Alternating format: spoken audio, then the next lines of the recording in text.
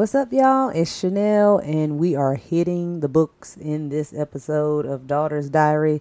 Like I said, or maybe even more time, depending on which one you're listening to. Let's get into it. Hey. We're hitting the books in this episode.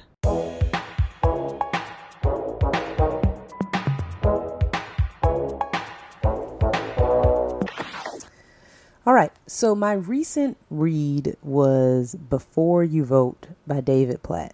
And so it actually in the subtitle is 7 questions every Christian should ask. And it's obviously referring to voting in general, like voting in a general election, voting in local elections, so forth and so on. And really the importance of believers being aware of what's really important and asking themselves questions about really the belief system that we've grown comfortable with. So I apologize, you'll probably hear my pages turning in the background, but that's just me looking up the notes and highlights that I have. So if you've ever read a David Platt book, just be ready to cry, because he just does such a great job. He's a pastor, actually.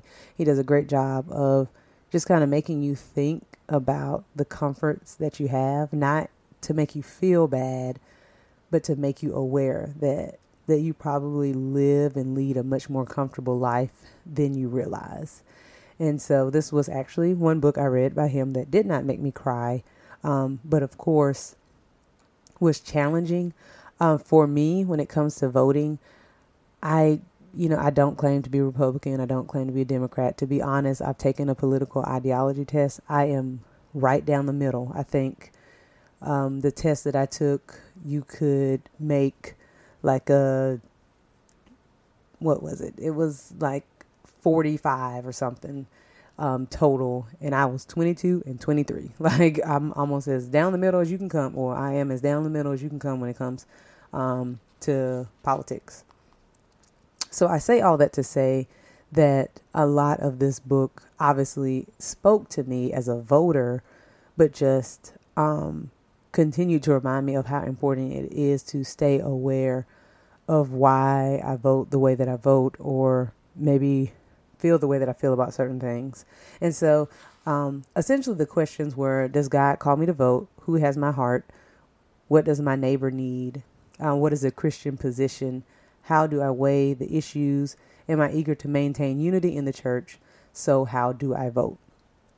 And so what was good about it is that he pretty much said, I'm not going to tell you to vote Republican or Democrat. I'm not going to tell you not to vote for those things. And I love that he said in it, Christians have to be careful in saying this is the Christian position on this.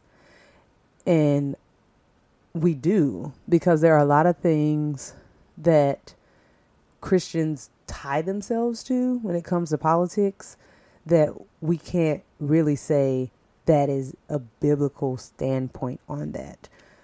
I know I might lose listeners for this or whatever, but abortion, like as a Christian, the belief is that life happens at conception, that God fashioned us in our mother's wombs. So to say that abortion is okay as a Christian, I know that people have reasonings behind it, but if that's the concept or the truth that we believe, that life starts in the womb based on God's word, then the standpoint from a Christian would really be that abortion is not a good thing. So honestly, that was one thing that he referred to a good bit. And like I said, my standpoint is that it is not a good thing, because if we're saying God fashioned us in our wombs, then we have to believe that life is happening in the womb. So therefore, to end life while in the womb goes against what that verse says. But a lot of things that are hot topics in politics today, he pretty much said, Christians are saying the Christian point of view is this, but is it really? And I liked the challenge to it.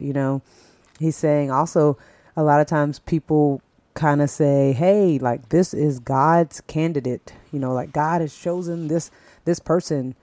And Honestly, one of my favorite lines from this book was, in which chapter was this? It was in a chapter in specific, I think, when he was saying, what is the Christian position?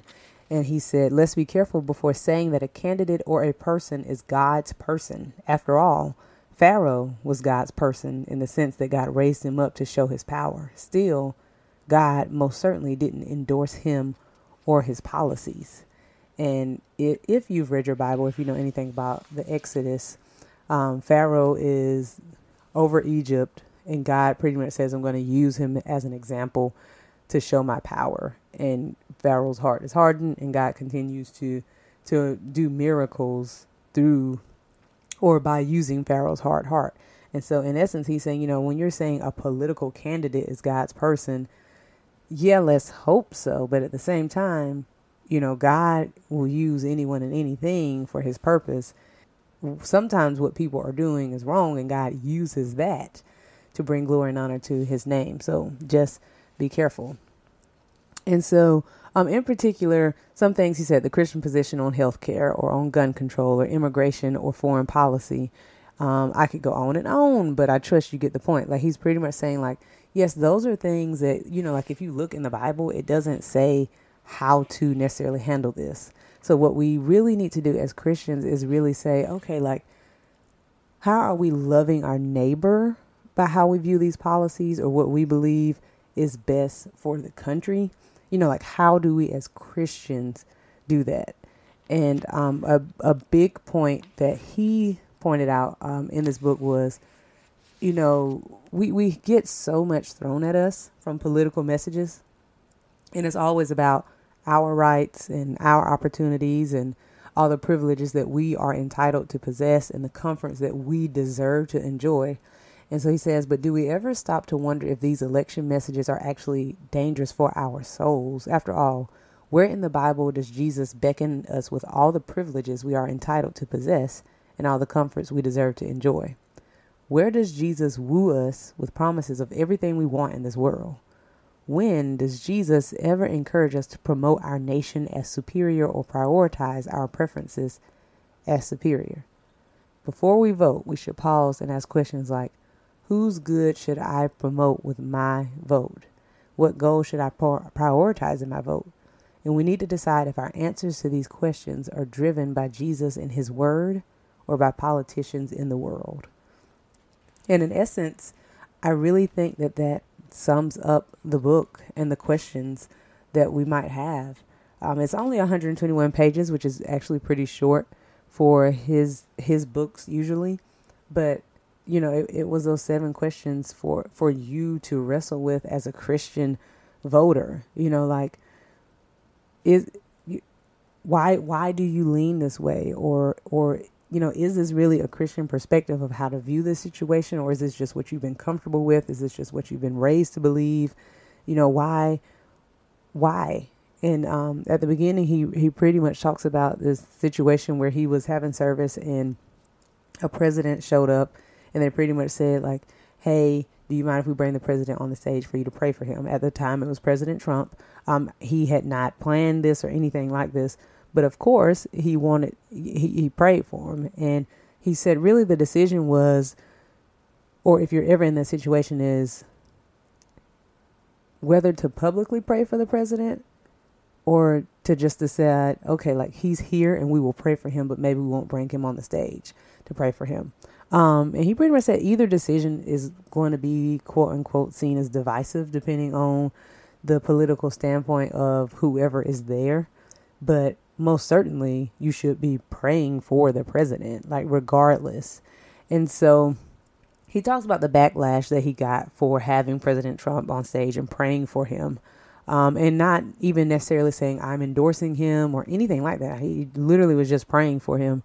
And I think it's enlightening and sad because as Christians, regardless of where you fall on the political side, like, there should always be a willingness to pray for people. Like, we should always be willing to pray for our leaders. They need it the most. They make decisions that affect all of us. And so we always really need to do a heart check to see where we stand on things. If there was a disdain in your thought just now, or in your emotions in your heart when I said he brought President Trump on stage to pray for him, then we need to assess. If it had been President Obama and you were like, why is he praying for him? Like, you need to assess that, because that's an issue. And as a Christian, we have to be willing to pray for whoever needs prayer, which is all of us.